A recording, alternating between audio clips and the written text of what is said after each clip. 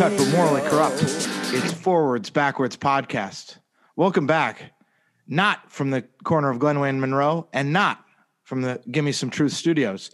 This week, we recap the roster, finagle Fangboner, and Harold Lavati.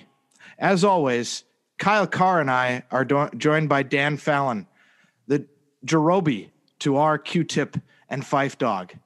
Dan, Kyle, if you could pick any Premier League manager to fight the aliens, who would you pick?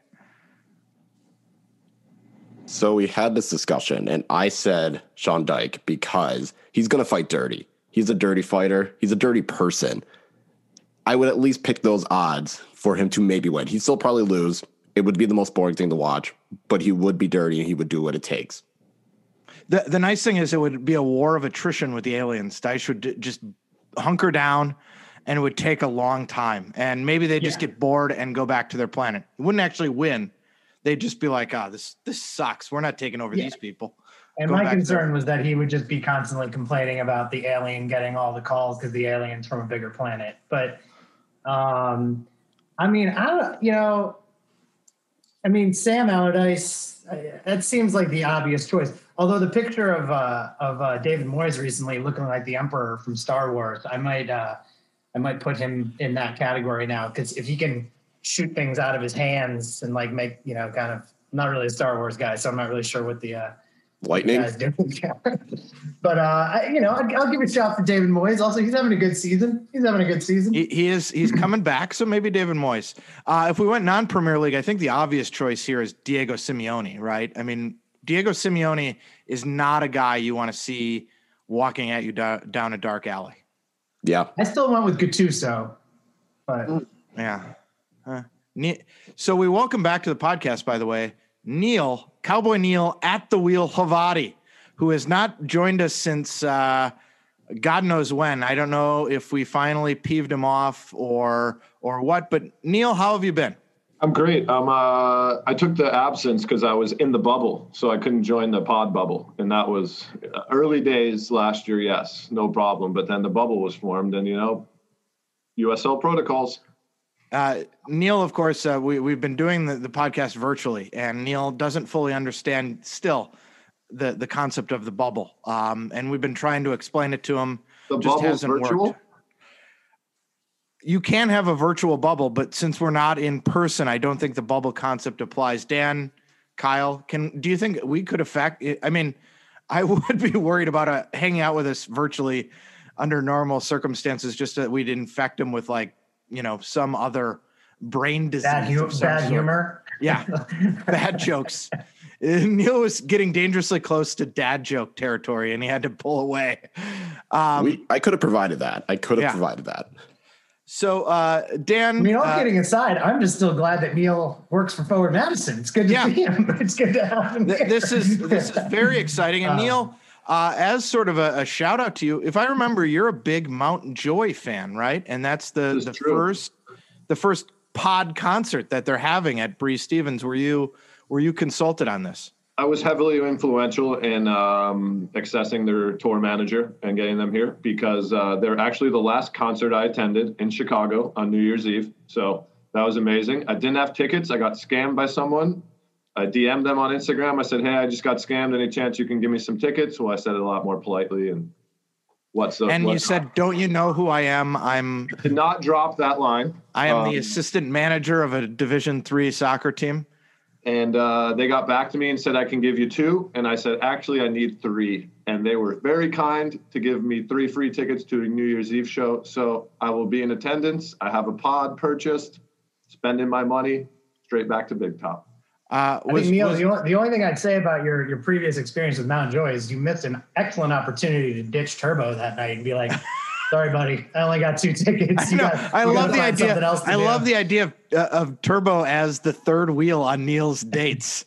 I had my girlfriend and my best friend and Wildorado and Mount Joy. So it was a fantastic evening. It was someone to run to the bar and get a couple of sodas while we were listening to the concert. So there's no one better to get through the crowds than Tobin. Let me tell you. Well, you can easily visible. I think of him as like now you're Dupree.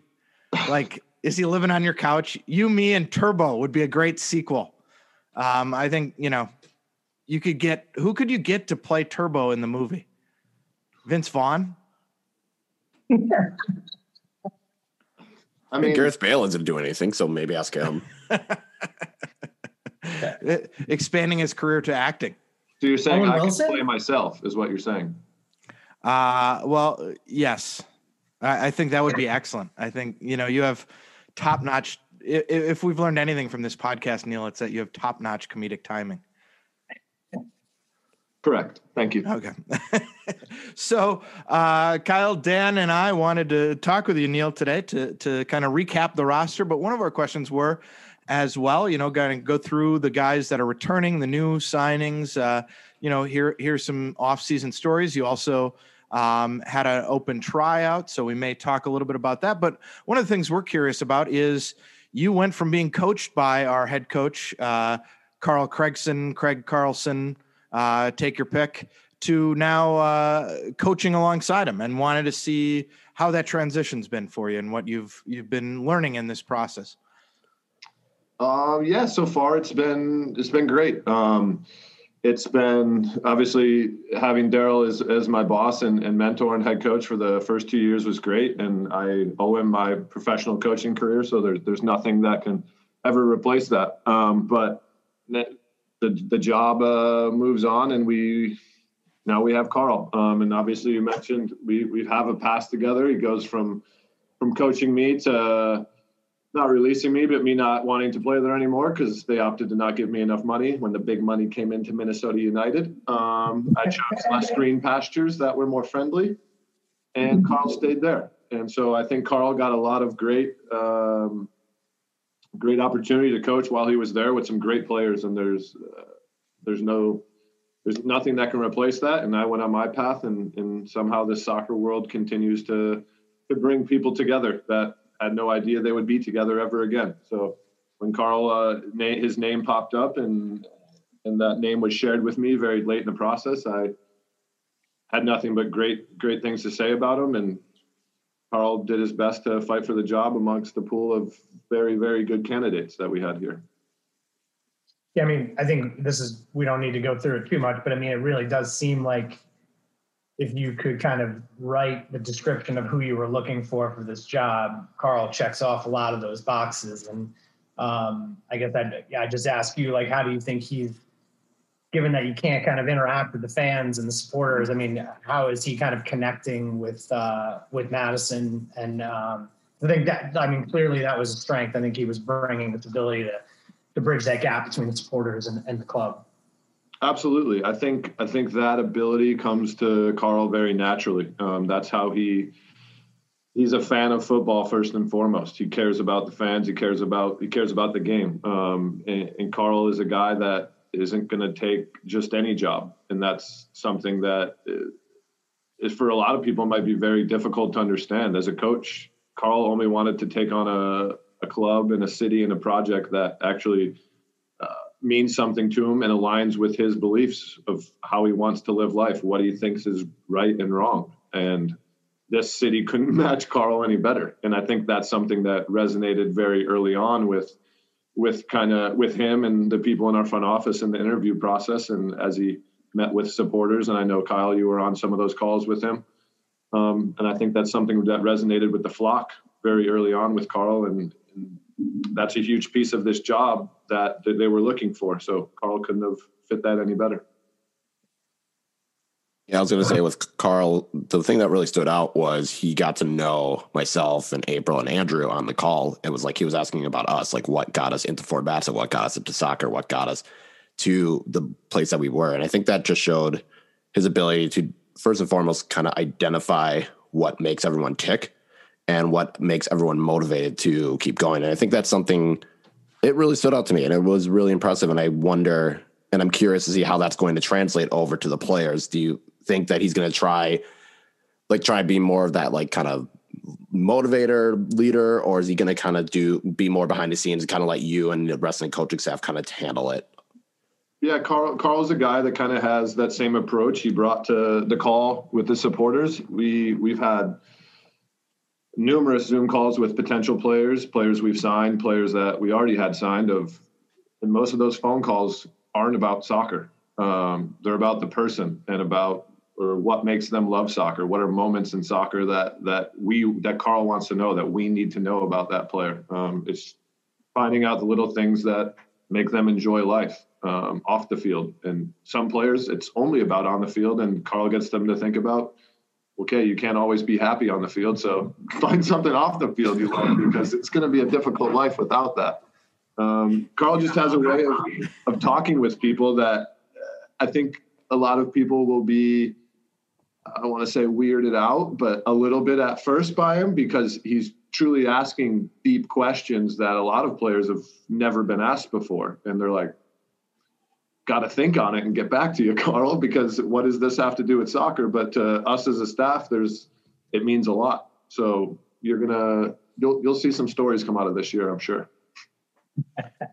So proof that you can do and talk about Carl Craig without mentioning, being a vegan or running a co-op or tattoos or punk rock in an interview. We're pretty impressive there. What we want to do now, Neil, is kind of run through. We've got a list of the signings in front of us, and each of us will kind of, pose some questions about them kind of in order. And get your thoughts. And what we're interested in about is, one, how you see them, if you see their role evolving at all, if they're a returner, as the first one here is, Christian Pato Diaz, who 2 years ago was first team, I believe, all USL. Last year, maybe we didn't see as spectacularly. And I want to see if last year there was a change in his role and how we see, Pato's role coming into this season. I think we're very lucky. We would consider ourselves very lucky to have Pato back, because we know he got some looks after that first year at MLS level, and he has played at, Liga MX. So want to get your thoughts on that. Yeah, Pato is a player we're very excited to have back. We know what he was like in 2019, and we know the difference that was there in 2020. So kind of in the third year, we're expecting him to get beyond what he was like in 2019. He has the experience of being here for 2 years. However, there's now a change in the coaching staff that maybe allows him something different, maybe allows him some more freedom. That's yet to be known by us. Carl loves a lot of the football qualities that Pato brings on the pitch. He wants attacking outside backs, and Pato provides that nonstop. So that was something in 2019 where I think he was a little more dangerous, pressed on a little bit higher, was probably a little more confident in his dribbling and connecting. And that's something I think we'll see out of Pato again with a full preseason with us. I think that's some things that people don't know is he spent a lot of the preseason last year with Chicago and with other clubs. And so it was difficult for him to get really meshed back into a newer group that we had last year as well. So Long Island boy here, Dan. So we'll let you ask this one. Well, just one quick follow-up on Pato. Correct me if I'm wrong. He played most of the first season at left back and then played almost all of last season at right back. So there was also kind of a switch in position. So, which theoretically should have been a good fit for him, because I think he's a right-footed player, but clearly he didn't have the same impact. But what was interesting last year was that Hero then played left back and was often our biggest attacking threat. So clearly, whoever was in the left back spot was kind of in position to get forward a lot more. So anyway, Gustavo, who I was really impressed with last season, seems to be a bit of jack of all trades, can kind of fill in anywhere. But I thought games where he played at center back, I thought his distribution out of the back was some of the best that I remember from some of our center backs. So tell us a little bit more about where you guys are projecting Gustavo out this year, because I know he played kind of in the six a couple times. I think he even popped up at right back, probably late in matches. So where do you guys see him this year? Yeah, we see him more as a center back this year, knowing he can fill in as a 2 or knowing he can go as a 6 when we call on him. But Carl and I rate his passing ability very high. I think he has an ability to see things that a lot of other players don't see from that position. And from the moment we scouted him last year, in the beginning of the year, for me, he was a player that's very mature. So it makes things easier. He does his job very well. I think he learned a lot from a full year of training last year, his first pro year. And usually guys will rebound for a big second year after a rookie season. And I think he's a pro that I think can easily move on to the championship after a successful year this year. So we're expecting him to slot in often, especially with the possibility of not having Josiah because of qualifying games a lot. So the center back position is going to be one that I think will be rotating quite often. And actually, I was just about to ask about that, not thinking of the qualifying games for Josiah, but also if Turbo doesn't come back, you would have Josiah, Gustavo, and I guess Eric Leonard would also fill in. But do you think that is going to be a position with Gustavo and the center back? Is he kind of going to be more of the ball playing type of center back because of his distribution ability, or is he going to be just more of a sweeper? What are your hopes that Gustavo can develop into in terms of the center back role? Yeah, I think he's going to be kind of a hybrid between what Josiah and Connor is like. I mean, I think Connor's turned out to be a very possession-oriented center back that is probably the best defending center back in our league. So I think Gustavo has all the abilities to be able to do the same thing as he just reads the game better and better year to year. The moment we saw just Gustavo in a combine last year, he has an ability to drive forward with the ball and pick out passes. He's just comfortable dribbling forward, and I think that speaks to his time as a six. And Carl is a manager that loves an ability of a player to either play as a center back or as a six because he sees them very similar. Obviously, a little more organizational responsibilities as a center back, but he kind of wants those to be interchangeable for a lot of guys. So Kyle, youngest guy on the podcast, you get to ask about very young player here. Yeah, so with Noah Fuson, we saw him last year near the end, especially against the Revs 2 in the final home game. Finally was able to get the goal, but he was someone that when he was on the pitch, he was everywhere. It seemed like he was pressing all over the place. It seemed as though he was always just so close or half a step off of just getting the ball to put in the net or getting a vital interception. So with bringing him back, is he going to be someone that, along with Gustavo, to take that next step? Like, what are the qualities that you see in Noah? Yeah, I think Noah is another guy with a huge upside. That's in part why we exercise. Tremendous upside potential. That's the NBA term, right, Kyle? Yes. But yeah, he's young. He's got tons of energy. As you said, he is pacey. Training last year, gets behind our back line all day with ease. So that speaks to how well we defended last year, and training is probably more difficult than the games we played in. But Noah has a way to get in behind, to be unpredictable. I think that's something that you see at a young age with a lot of players when they're not as tactically advanced. They run in places they maybe shouldn't, but then it's maybe a little better for them when we do get the ball back. So that unpredictability works in his favor. And he's a kid Carl and I have been in touch with a lot this offseason. He's working on his game a ton. He's training out in California with a large group of players. And we expect him to be someone that comes off the bench and starts. Quite frankly, he finishes very well in training. And as he gets to know the game tactically better, he's going to put himself in spots like you saw last year when he put himself in a good spot and had a simple finish. So the more we can get him in spots like that, his job shouldn't be very hard. Last year we saw him sliding in quite a bit in for, kind of the number 9 role. Do you see him playing there or out a little bit wider in terms of the shape? We will talk about another guy that we signed here, Jake Keegan. Is he going to be, out wide? Is he in through the middle? What's going on there? Probably a little bit of both. We like him as a 9, and we like that he's very different than Jake as a 9.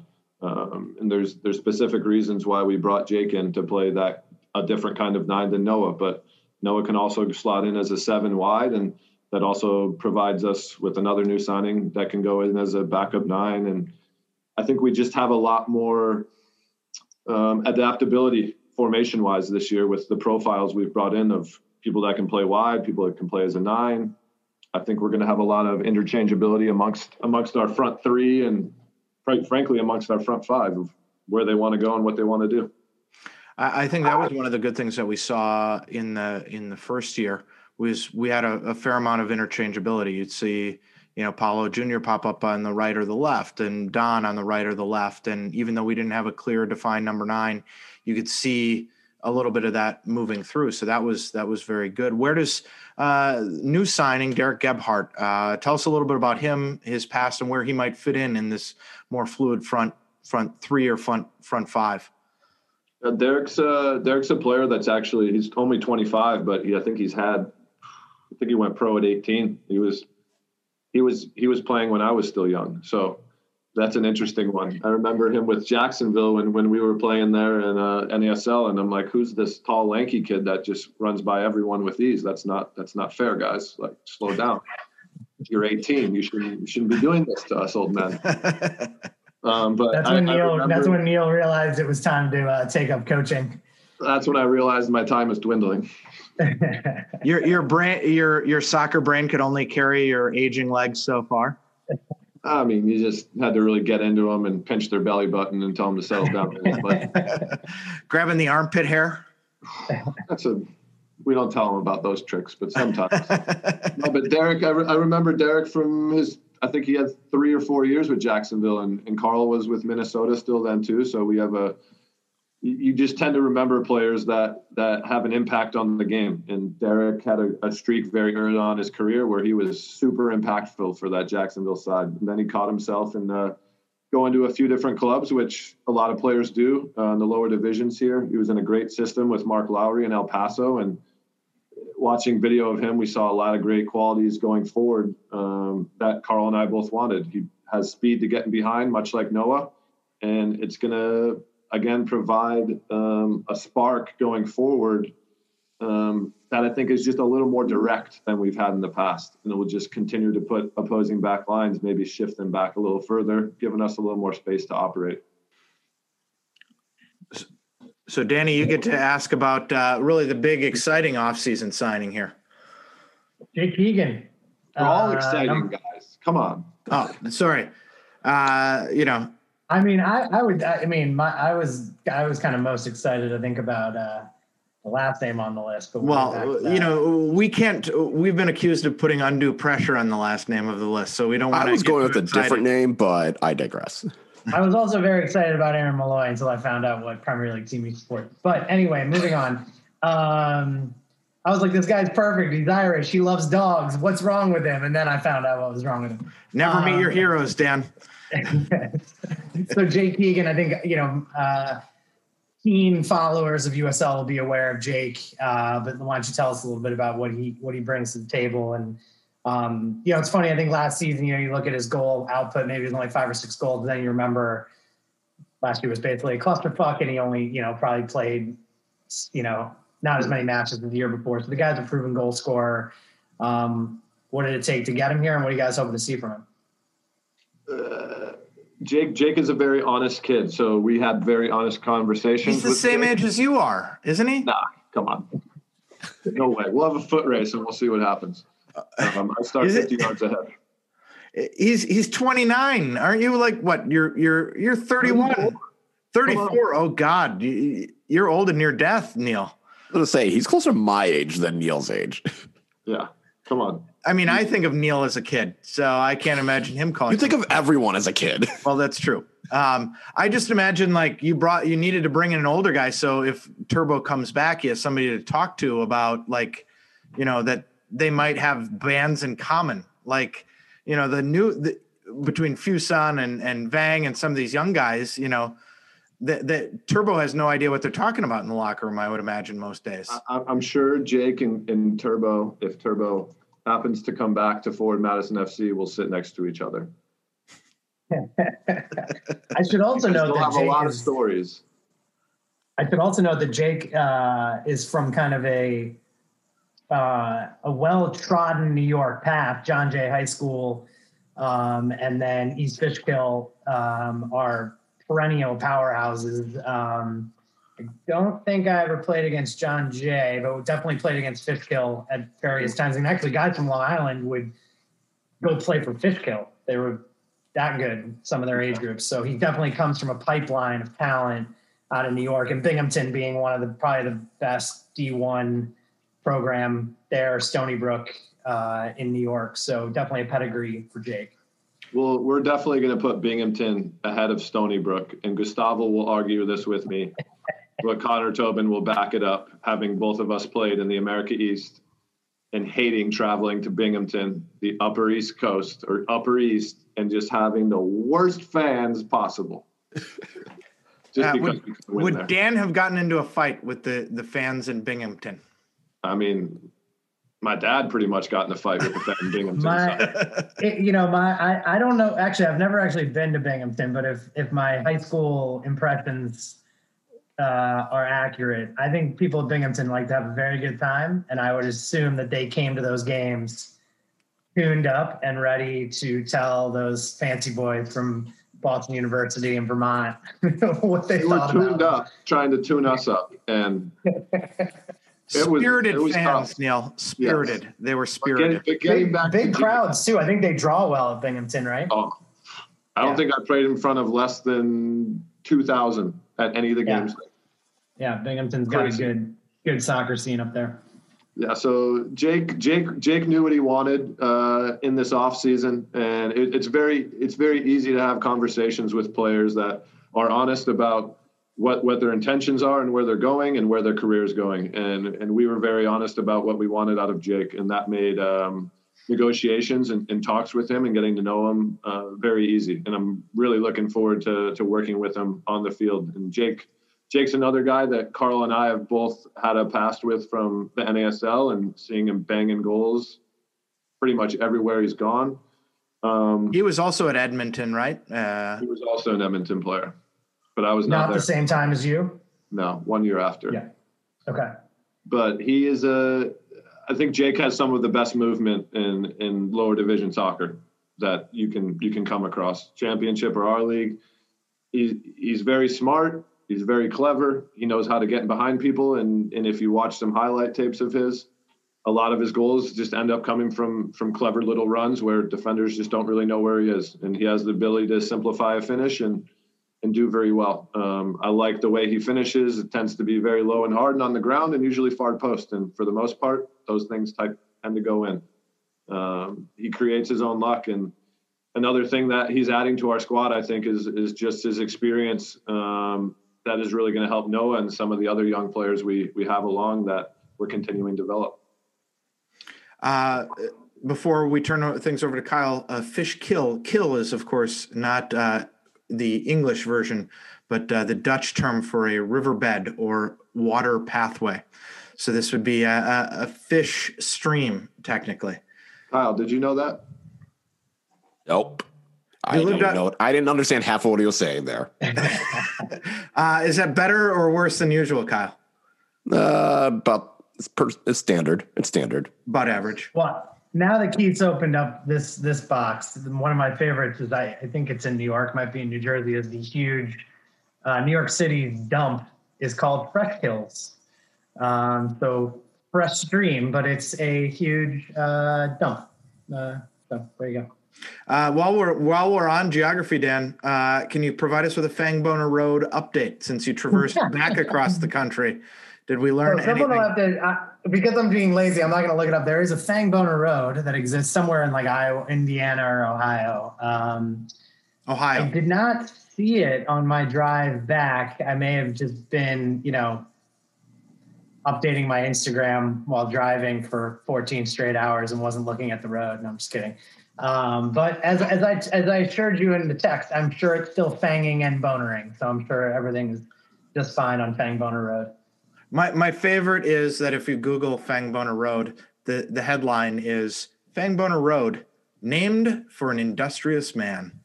And it is in Ohio, near Lindsay, Ohio, for those of you playing at home. Kyle, okay. I apologize for... I was going to say those core Midwest valleys, if we want to consider Ohio part of the Midwest, which brings us to another player that returned, Illinois native Eric Leonard. I think that was one of the big things to hear out of the returning that right players. There is why he's the hardest working man in Division One or in Wisconsin Madison sports podcasting right there. That kind of transition. That's why you pay the big transfer fee right there. It comes natural to me now. After a couple months, I've figured it out. But yeah, Eric Leonard, one of the returning players coming back.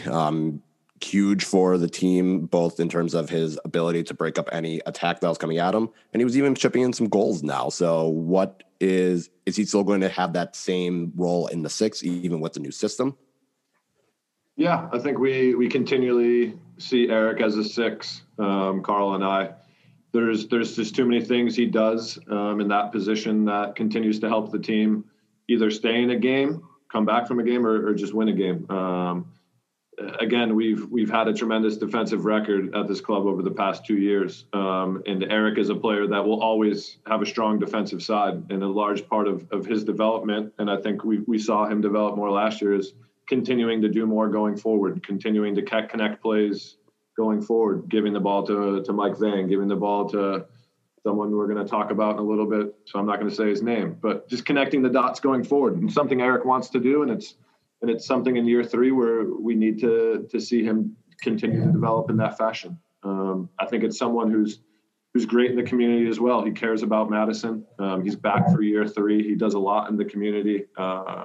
He takes a lot of time of his own personal time to get out and be with the flock and be with the fans. So there's not enough that can be said about players that don't just show up and put a jersey on and want the semi-famous fame of USL League One, but actually go and invest your time and wear your sign, because it means a heck of a lot more to me and the fans and our front office and everyone involved when they do stuff that's just not on TV. I mean, I'll be honest, the USL League One fame has helped with my Tinder profile. I'll put, a noted USL League One podcaster. And let me just say, the women flock like the salmon of Capistrano. That is a tremendous transition. I do what I can for you. I don't know what I've transitioned into other than a dead end. I was just about to say you could have gotten the Clubhouse invite, and now I'm reconsidering it. I want no invites anywhere, Kyle. You know that. I am steadfastly against being invited anywhere. Will not join a club that will have me as a member. That brings us to now with Leonard. Actually, it transitions into something Dan and Kyle and I have talked a little bit off air. Is Carl was known for a 4-2-3-1 with Minnesota. You had a little bit of experience with that. Would Eric be alone at the 6, and would you have someone like, or will you have 2 guys at the base of the midfield, and have someone like Aaron Malloy operating independently in maybe a 10 role with 2 guys behind him, a 4-2-3-1 or a 4-2-1-3, or we can start throwing numbers around. So Aaron Malloy, kind of a classic playmaker, right? Yeah, definitely a playmaker. Different type of playmaker than Michael Vang, which we'll touch on later, Dan. But a guy that I personally have had my eye on since 2018. I remember seeing him play when I was playing in an Open Cup match against his PDL team. I didn't start, and I said, thank God I didn't start, because I don't really want to run around and chase this kid. That was the end for me, Dan. That's when I saw came on the field, and I told him, you guys should be winning this game, but good luck now. Ended up going to penalties. Of course, I scored. We won the game. Aaron Malloy gets drafted, first round of MLS draft. Great for him. Still stayed in touch. Tried to get him again last year on loan. Didn't happen. Left Portland, and we got our man. So Aaron's a guy that I think will help a lot of the pieces come together that we're bringing in. It'll help Jake. It'll help Derek Gebhardt. It'll help whoever we're going to put on the left. It'll help everyone. Aaron, he's just a guy who will buzz around the field, connect the dots. And it's frankly someone that I think the fans are going to be really excited to come watch every week, because it's a player that I don't think we've quite had the profile of probably since for a while. Yeah, if ever at this club. So I think it's going to be someone everyone really enjoys watching. How may it be different from like Josiel, our previous guy that you might classify as a classic number 10? How would he be different in some senses? Josiel, we'll put Aaron most likely. Aaron's a guy they'll go everywhere. He's going to be more of a typical box to box guy. Going to get up, going to get down, going to help us build out, but can also help us when we get up in the attack. Josiel was one of those players I think we all saw a lot of special things from in the attacking third. And we didn't, while his work rate was incredible, we didn't expect a lot out of him defensively. Aaron, we expect him to do it all. So high, an 8th and a 10. Yes. A lot of responsibility, but we think he can handle it based on where he's been and systems he's grew up in. Shouldn't be a problem for him. And this is one of the shifts in general. It's interesting, if you watch MLS, you still see a lot of number 10s, but if you go into the Premier League, a classic old school number 10 doesn't exist, or in Germany, or even now more and more in Spain, you're not seeing that classic number 10 of the enganche Latin America role, that you're more seeing two semi-creative number 8s who are expected to do a lot of stuff and also, serve in those killer balls from their location. So I think it'll be an interesting kind of tactical development. A guy who developed quite a bit last year, Dan, next on our list. Giro. I think a lot of us are just glad to see him back. I think he obviously put himself in the shop window last year with an incredibly successful season. You could make the argument he was probably our best player over the course of the season. We could talk about defensively we were very, very solid. But really a guy who in year one, it was a little, he was kind of the super sub, obviously Giro's got a lot of athleticism. He's fast. He can kind of slot in a lot of different places. I don't think we were necessarily thinking he was going to be our everyday left back at the beginning of last season. I don't think you guys thought that either. Maybe, I know we had the kid from Chicago who potentially could have been up here. But he had a breakout season, and I think everyone's really excited to see him back. So tell us a little bit about getting Giro back, and will we see him pretty much in that left back role again this year? Yeah, we plan to play him as a left back again. I think Giro is a product of when you say you need to go somewhere and get games. Giro got a lot of games last year, and that goes a long way towards developing. I'm a huge believer in, even if you're not being coached very well wherever you're at, if you play games, you're going to learn. And I grew up like that. As soon as you get games, you learn by yourself. You learn what works, what doesn't work. And then once you have a coach that helps you out. Daryl identified Giro very early on that was going to be a very good player. And Daryl's credit, Giro's turned into a fantastic player. I think we used him properly in the first year, just kind of betting him into being a pro player. And Daryl released him and said, go for it. And we got a lot of great things out of him. Giro works relentlessly in the off season. He's one of the hardest workers physically, competes every day on the field to the point where players hate going up against him because they know Giro's going to kick the shit out of him.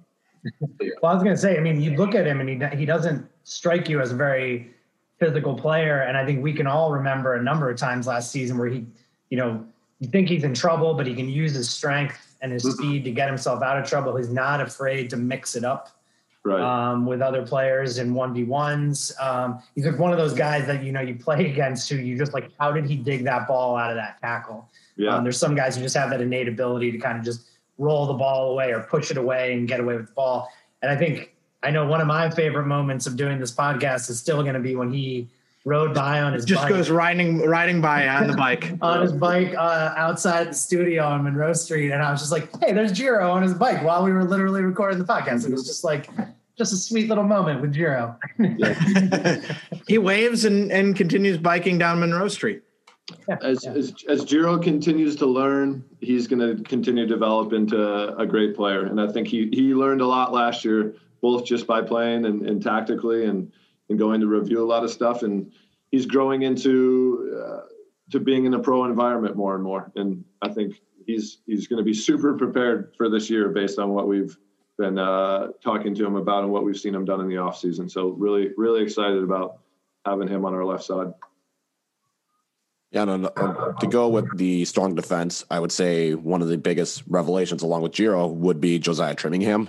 He wasn't in the first starting 11. Jalen Chrysler was ahead of him, but it kind of worked out for Josiah that he was able to slot into the starting lineup, was one of the top center backs in the league along with Turbo, and he got rewarded with a captain's armband for Trinidad and Tobago, and now he's coming back. Unfortunately, got injured in said match, but do you is he someone that you kind of think is going to take in more of that leadership role to partner with Gustavo at the current moment? And maybe if Turbo comes back, kind of takes that leadership role now? Yeah, I think Josiah I think we have a lot of leaders. Josiah is a guy who will do a lot of communicating with guys individually, trying to help them along. He cares about the game immensely, and you can see that every day. He benefited from an unfortunate injury to Jalen for sure, and stepped in. I think there's going to be a lot of. We'll see what happens with him as it comes to World Cup qualifiers, because it could be a very difficult year for him based on possibly going back and forth.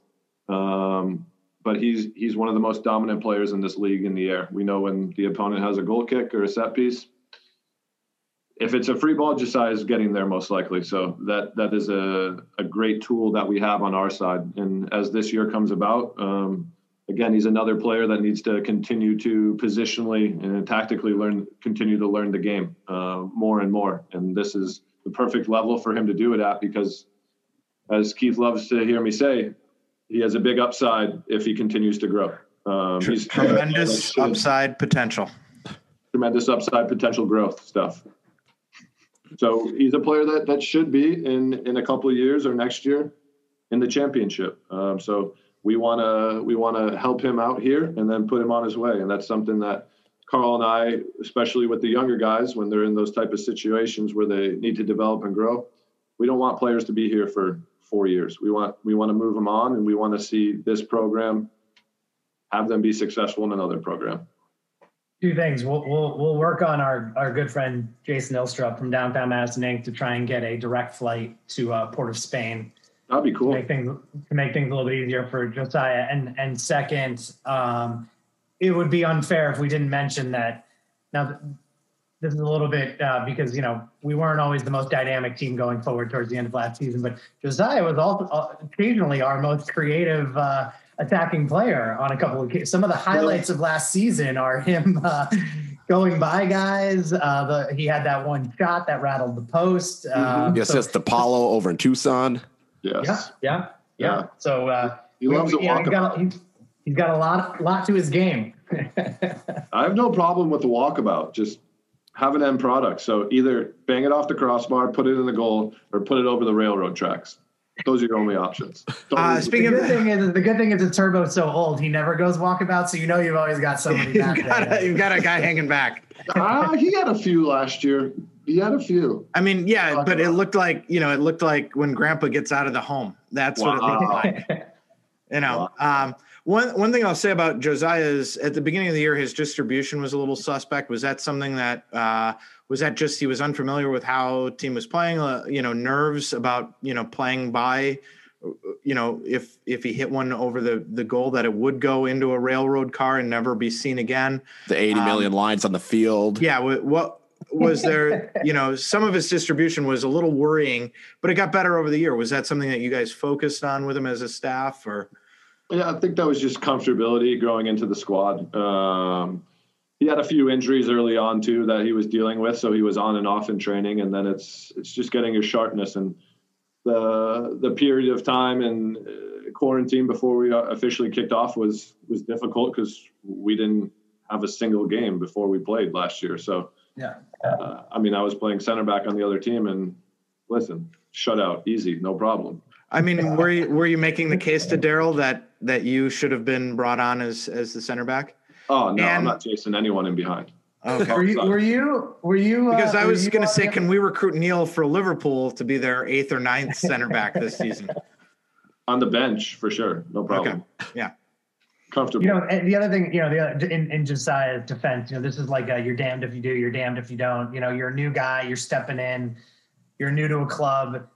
You probably just want to keep it simple and not make a mistake. And you're there to keep goals out, not to create goals. And I'm sure, just banging a few down the pitch when you're under a little bit of pressure. Because what happens, you try to make a couple of clever passes that get cut out, and then everyone's like, they're on your ass, and the coach is like, why are you doing that? So I was really impressed with him. We were a little tough on him. I think both him and Turbo early in the season last year about just the distribution out of the back, and I thought it improved. greatly as the season went on. And there were times too, I think the eye test didn't always match up to the stats, where we go back and look, and the other team was actually playing more long balls than we were. I think we might be a little tough to please when it comes to that. Like, we want to see the ball on the floor. But last season was a little bit of as I said earlier, a cluster. To quote Brian Clough, if God intended for soccer to be played in the air, he would put grass on the clouds. Quote. That's a great quote. I want to ask you about now, perhaps the greatest soccer player since Kylian Mbappe.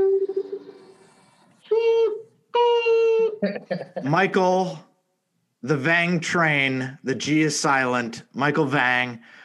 You for a second should, there, I thought, by the way, I thought Keith knew his nick. I thought Keith knew his middle name there for a second. I thought we were going to get the middle name. If we could high five you, we would high five you, because you were telling us beforehand. This reminded me a little bit when I was a kid growing up. My dad had a friend who coached the alumni hockey team at the University of Wisconsin. And this is a long time ago, and you're going to find out how long ago this was. But there were two guys, and he took us into the Badger, team's locker room. We didn't care about the alumni. We wanted to meet the Badger team. And after this alumni game, and he introduced us, my favorite player at the time was a guy named number 2, Yanaki Danielson. And I wanted to get Yanaki Danielson's autograph. But my dad's friend said, the two guys, make sure you get these two guys' autograph. They're going to be big time. Mike Richter, Dan, you can appreciate that one, and Tony Granato. And I still have a hockey stick at home with both of their autographs on it. So much like he said, you want these two guys, a certain Cowboy Neil at the wheel Havati said to us, you want to watch this guy, Michael the Vang Train, G is silent. So, tell us what a great scout of talent you are, Neil. I just want to thank his brother for saying, can my brother come to the combine?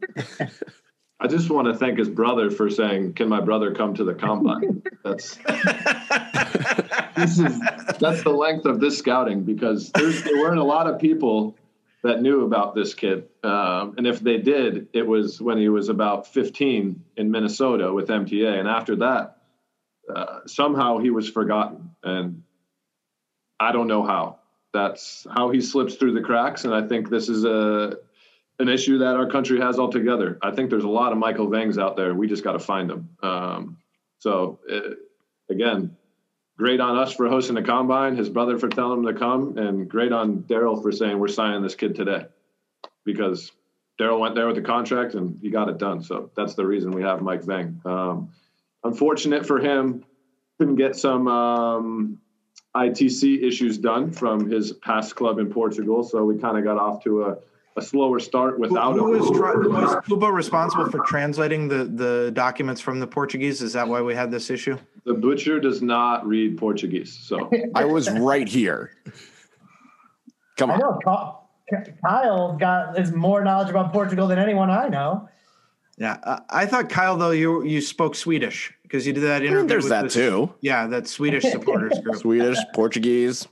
I got it. He's the Zlatan of Madison. I think we're gonna need to know what language everyone speaks and additional languages of the flock. So we might need you guys in negotiation circumstances with other federations. We can do that. That's perfect. Thank you, guys. We appreciate the flock. I think you guys really did it. This was all for like dramatic effect. Like, lose a couple of matches, everyone's just like, when's Vang gonna play? When's Vang gonna play? And then he comes on, and it's like, there he is, the Vang train out of the station. No, Mike's great, and it was tough to not see him out there because you could see how much it was hurting him to just be training and not playing. But credit to him, he kept a great attitude. He knew the situation was out of anyone's control, really, and just bided his time until we had the final approval, and the Portuguese Federation finally sent the papers over. But he's a young guy that had never been through a pro season, and I think he had his ups and downs last year. But again, he learned through playing, and I think that experience is going to be massive for him this year. He learned about what he's capable of, and he learned what the league's like, even more so. So within the setting that we're going to provide him this year, I think he's going to flourish even more. He's another kid that has worked tremendously hard in the off season, and he's going to be firing on all cylinders when he joins us in preseason. One thing we noticed last year was that he tended to come off after about 65, 70 minutes. Was that a conscious decision in terms of managing his workload and for such a young guy as well? Yeah, I think it was definitely some workload stuff, and we wanted him to. Although the season was shortened, we wanted him to be available for every game. And having not played a lengthy season or a pro season before, it's difficult for kids coming out of college or kids who had never done it to sometimes home games. You can say easy, no problem, but then when you start playing Saturday, Wednesday, Saturday, throwing in a couple travel days, your body starts to respond in ways you haven't seen it respond before, and you can't play to the capabilities you want to. And I think that was the case. I remember one game away in Chattanooga, we couldn't start him because his body wasn't there. And Daryl and I both at halftime said, we're putting this kid in because he's going to change the game. And I think everyone remembers Chattanooga. He scored one of the best individual goals of the year, I think. And those are the type of moments we want to see Mike Vang in more. Dan, do you have thoughts about Chattanooga? You didn't really play a home game last year either. So you guys you're basically on the road every week. And the one thing I think I found impressive about him is, as a, I don't mean this in a derogatory way. He's definitely a flair player, right? I mean, he's a player who's there on the field to create in the final third. And what I liked about him is that he always was trying. When things weren't coming off, you didn't see him, play the ball backwards or try to, get discouraged by what was going on. I think, he clearly understood what he's on the pitch to do. And I think a kid that age, given what went on with his international clearance and COVID and all that stuff, to put together the kind of season he did is really impressive. Now, maybe he's just, there's a little bit of, is he hard-headed, or is he just not old enough to realize how ridiculous the situation was? There's a little bit of youthful exuberance where he's just like, whatever, I'm just going to play. But to put together the season he did, and the way he handled it, seeing him in interviews, clearly the kid understood that what he was doing was special for the Hmong community and for other Asian American soccer players. And so I give him a lot of credit. I think it showed a lot of maturity and a lot of talent. He handled the pressure put on him by a bunch of idiot podcast hosts, I think, quite well. I'd like to meet those hosts and tell them to leave him alone. Yeah, I agree. Whoever those idiots were that were putting pressure on Michael Vang, they need to stop right now. We can drive to Lansing. We can do that. Yeah, I think that, yeah. I think that podcast that they're running over there, the League One Unfiltered, they have a lot to answer for when it comes to Michael Vang. One thing I want, we don't want to spend a lot of time on guys who departed, but there was a notable retiree that we haven't talked about yet, and that's J.C. Banks. And I wanted to get a little bit of your sense. I think he's a particularly important player to the history of Forward Madison because he was our first, not homegrown in the traditional sense, but first Wisconsin signing.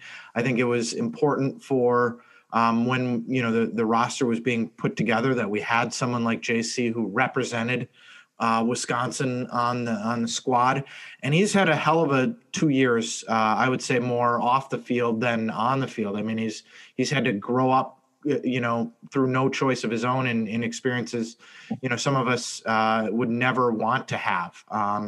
And so I just wanted to get a little bit of your input, Neil, and turn it over to Dan and Kyle, because we haven't talked much about what JC meant to Forward and, all of that, because we think, his retirement is a big deal overall.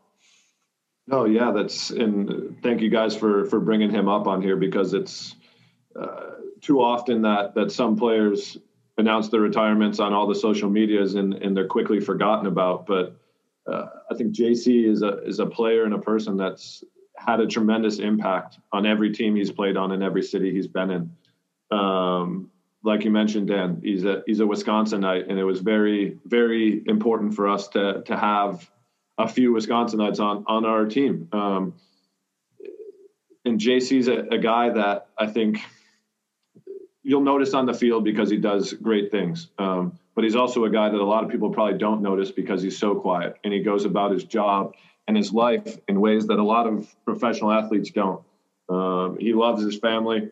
He has a son now. He's a huge family man. He's always been a family man, but he's a player off the field that is one of the easiest to connect to that I've ever had the chance to. JC was one of the easiest players to work with, one of the smartest on the field, to just talk with, say this, he gets it, he does it.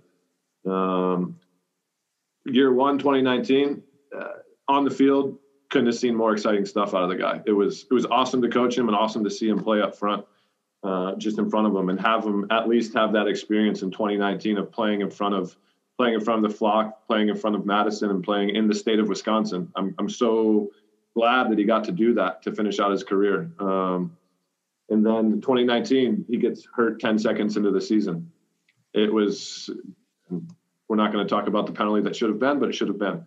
And he takes that on the chin and says, fuck it, I'm playing.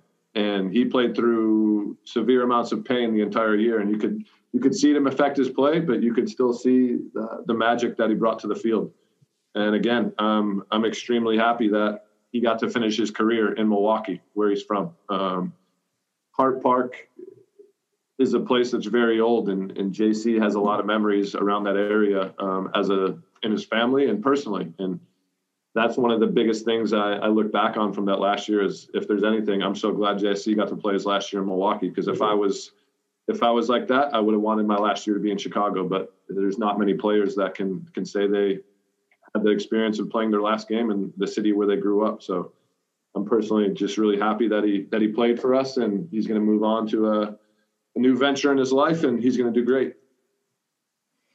Dan, Kyle, for people, well, I was going to say, for people who don't remember, I think, not to just kind of re-amplify what Neil was saying. I mean, he had that shoulder strapped up all season.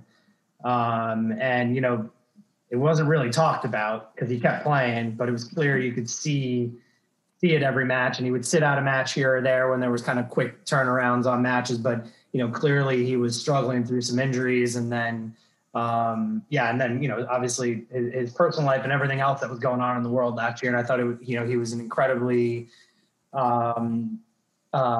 his speech at the YMCA, or the Boys and Girls Club that he gave, I was really impressed with him because, again, I think it came across that he's a quiet guy. That's not necessarily what he would normally do, but I think he saw a moment that he felt like he needed to say something, and I really appreciated him doing that on behalf of the club. Yeah, and I was going to say, like, professionalism off the charts for him. Like, he's someone that you kind of like what Neil say, you could tell him what to do and he could do it, but he also just how he handled himself, especially with the past two seasons, what happened at the beginning of year one, even, it takes a lot for him, especially for him to like power through that. And he did it and he excelled at it. And then you go into year two with everything that goes on, and he just handled it and excelled it. And he did it with the most grace and class that you could see. And especially for someone like JC and what he brought to the state of Wisconsin and Milwaukee, what his family's brought to the state of Wisconsin and Milwaukee, and what he's going to do in the future. Yeah, it's really good that he got to choose when he wanted to finish his career. And like Neil was saying, to do it in Milwaukee where he grows up, I'm sure it was very special to him. I wish him all the best. And what his impact is going to do for Wisconsin and also Milwaukee, it's probably, you're going to see it in like 10, 15 years. He's that kind of guy. And it's no surprise because he's that good of a person.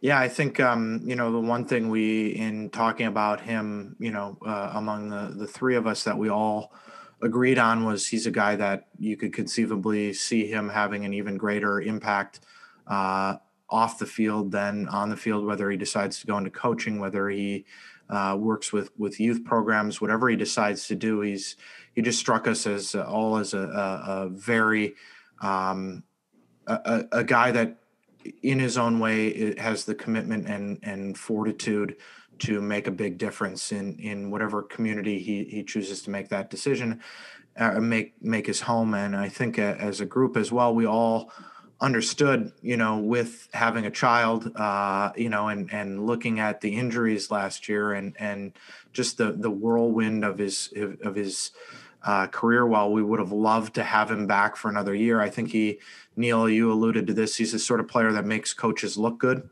as well. He reads the game so well and can make a lot of those adjustments for you on the pitch that you may not even be noticing that need to be making.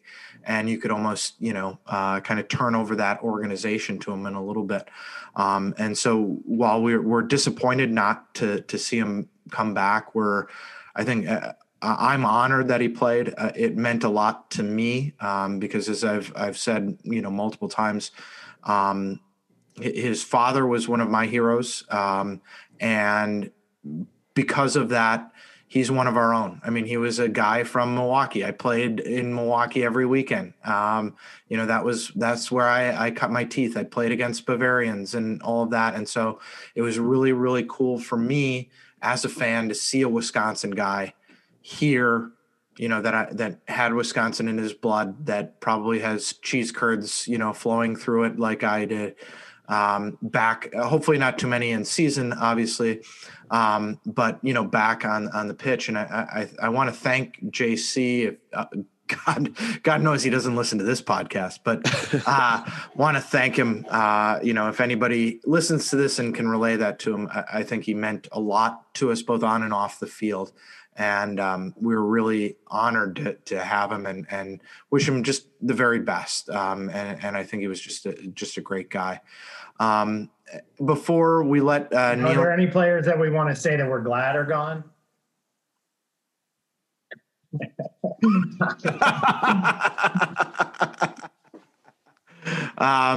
Neil, I think this is your segment. This is the Neil just we've lost camera, Neil. He's disconnected the feed. He's never coming back on the podcast. This is where Diving with Neil comes in. We need to get Neil back to a bar, I think, to get. That was all because I was getting uncomfortable with Keith speaking from his heart. I needed to let it. I was worried it was going to explode on camera. That his heart would just not feel. Much like the Grinch, my heart grew 3 sizes the day that JC signed. Until next time, forwards, not backwards, upwards, not forwards, and always twirling towards freedom.